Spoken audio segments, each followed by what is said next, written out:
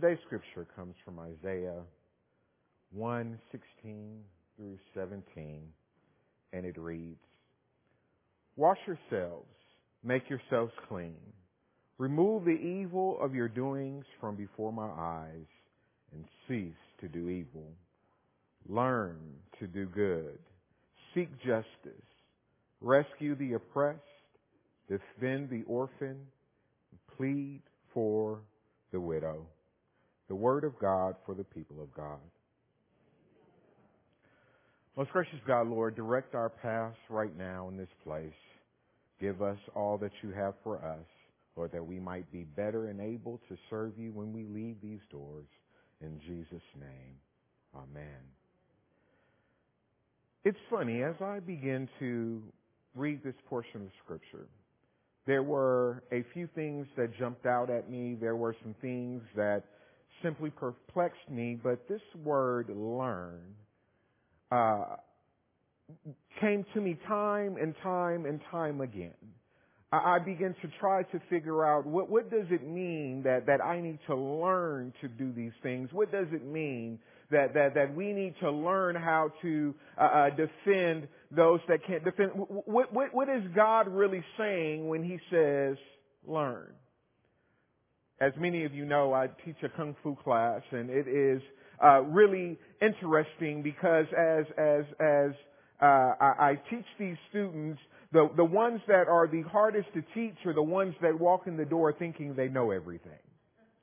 They're the ones that come in, they've watched all the movies, they read all the books, they know all the moves, and they just need you to give them their black belt day one.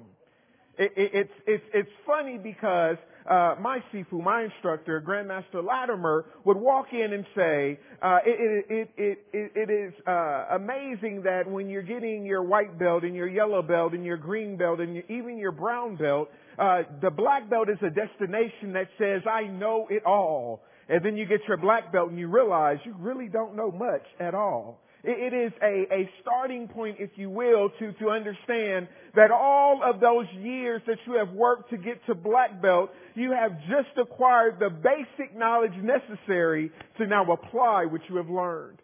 It amazes me because even as you talk about schools, the students that are the most difficult in class are the ones that know everything. I don't know about you, but when I was in college and group projects would come about, I wanted that classmate that didn't know a thing, that claimed that they did not do the reading, that claimed that they couldn't understand the text, because I knew that together we could figure this thing out. But if I connected with that classmate that knew it all before they opened the book, that had all the experience, that didn't want to hear any outside input, I knew that this group project would suffer dramatically because there was nothing new to learn for them. Therefore, there was nothing new for us to present. Professors that know it all are often those professors that are hardest to write for, because you can't convince them that there is ever going to be a new thing, a new way, a new perspective, and your experiences mean nothing. In work, when you go to your job, those coworkers that seem to be the most difficult to deal with are the know-it-alls. You see the theme? It is those people that walk in the door already convinced that there's nothing that you can lend to them, that there's nothing that they can learn, that there's nothing new that needs to happen. But I would argue in all of those places, there is much to learn. In Kung Fu, I have been practicing Kung Fu for 10 plus years, and every time I walk into the school, there's something new for me to learn. I have several degrees, and I have been in school longer than my wife probably likes that I've been in school. But every time I walk into a place, I realize that there's something new to learn, and I thirst after that knowledge. When I go to work, I have been in sales all of my professional career, but there's always something new that can be applied. And so my question is this. As Christians, are we also those that know-it-all people? As members of the church, are we convinced that we cannot glean anything from the Bible, that the preacher has nothing to say to us, that individuals in our daily life can help us to become better individuals? And the reason why I ask that question is sometimes we know all the right things to say. We know all the rituals to take part in. We know the songs that cause people to feel a certain way. And we do those often, but there's no real change happening in our hearts anymore. There's no real change happening in the way that we look at how we can come to the aid of others. There's no real change in the way that we process the information that is given to us. We are mature adults still trying to drink milk because we don't need meat, because all we need is found right here.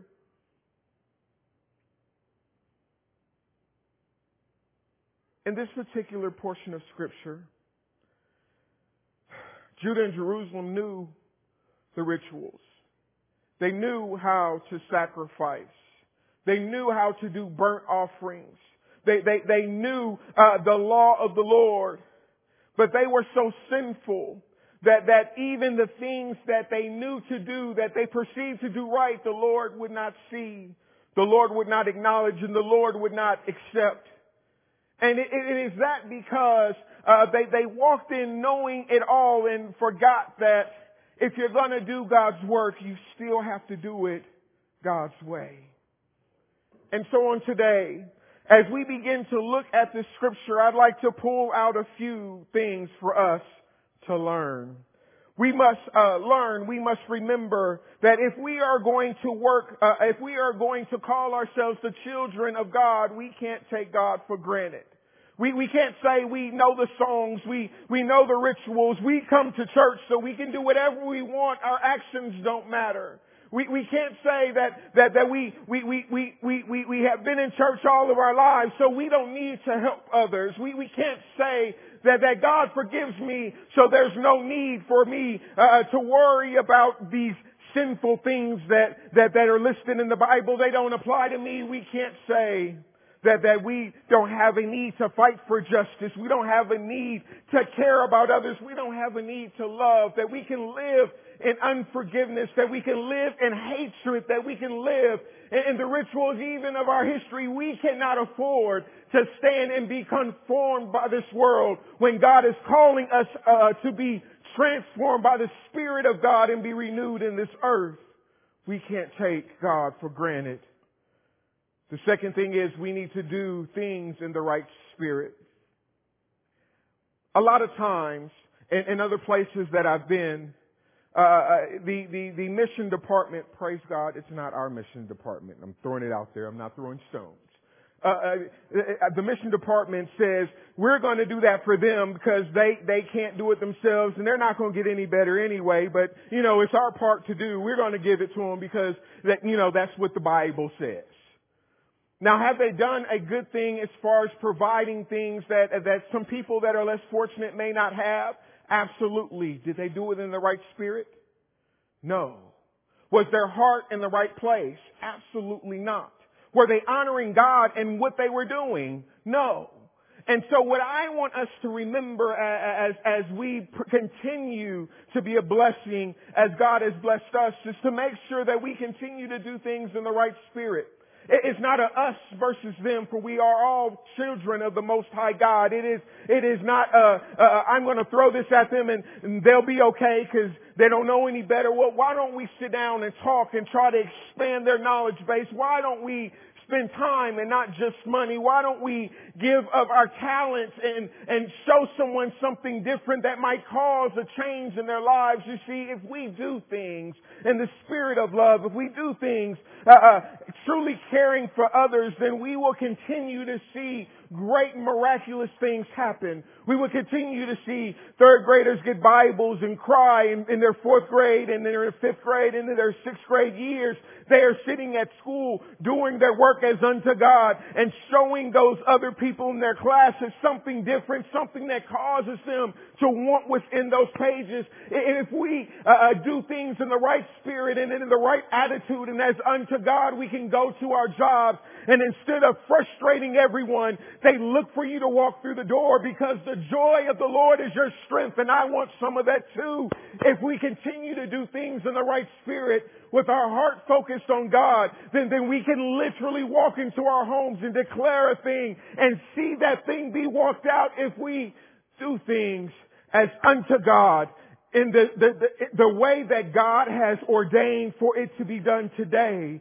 Then we can expect that the scriptures that we read and that we recite will come to life in our lives. We know that the Lord will give you the desires of your heart, because if you are focused on God, then your desires are His anyway. We know that the Lord will protect us on every side because we have faith in the fact that the Lord will not leave us, nor will God forsake us. We know that if we walk in love, that God will envelop us in love so that even the storm can't touch us. It can't change us. It can't move us, because we are rooted and grounded if we do things for God, God's way.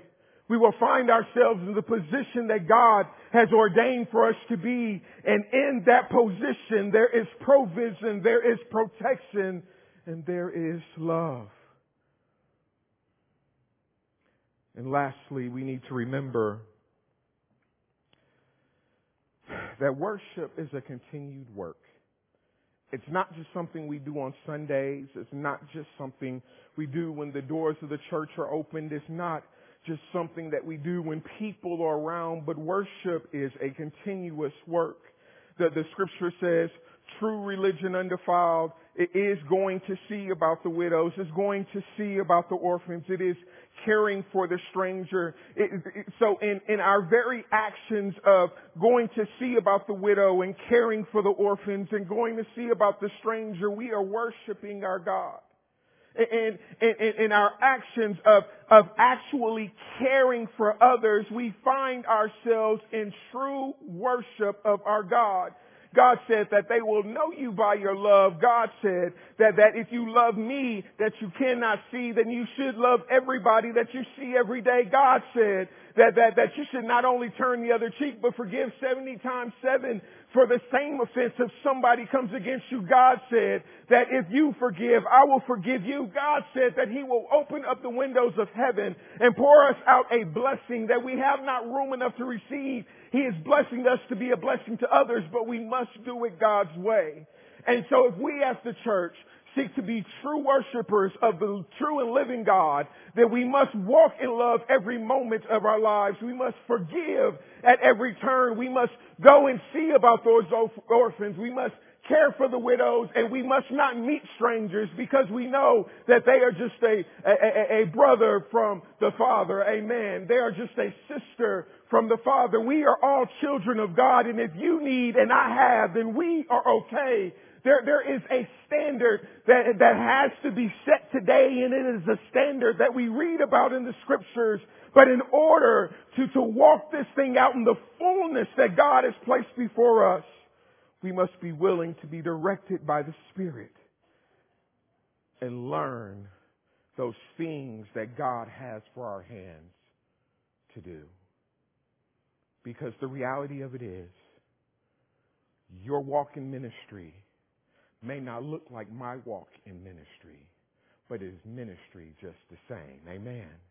The people that you may impact may not be the people that I impact, but its impact just the same. Amen. And if we together can go ye therefore and make disciples of all people groups, of all nationalities, of all income brackets, of all people, no matter where they may be, then it is going to require us to walk in a love that is deeper than the love that we can define based on Webster's dictionary. It is a love that is unconditional, a love that has no limits, no boundaries, a love that can only be guided by the Spirit of the true and living God. And so, people of God, as we endeavor to go forth in our lives, as we walk out these doors, look for opportunities where God is showing you something new. Look for opportunities where God is asking you to say something to someone that you have never said before. Look for those opportunities where God is calling you to be uncomfortable in a situation that used to be comfortable, because He is asking you to give someone a hug that you've never hugged, to give an encouraging word when you don't like to speak in front of people, when God is asking you to apply the scripture even when it hurts because you don't know what they did to me. But God is saying that you are to love them unconditionally. Look for those opportunities where God is teaching us not just how to read the scriptures, but how to live the scriptures. Embrace this opportunity of learning as we together seek to do God's work God's way. In the name of the Father, the Son, and the Holy Spirit. Amen.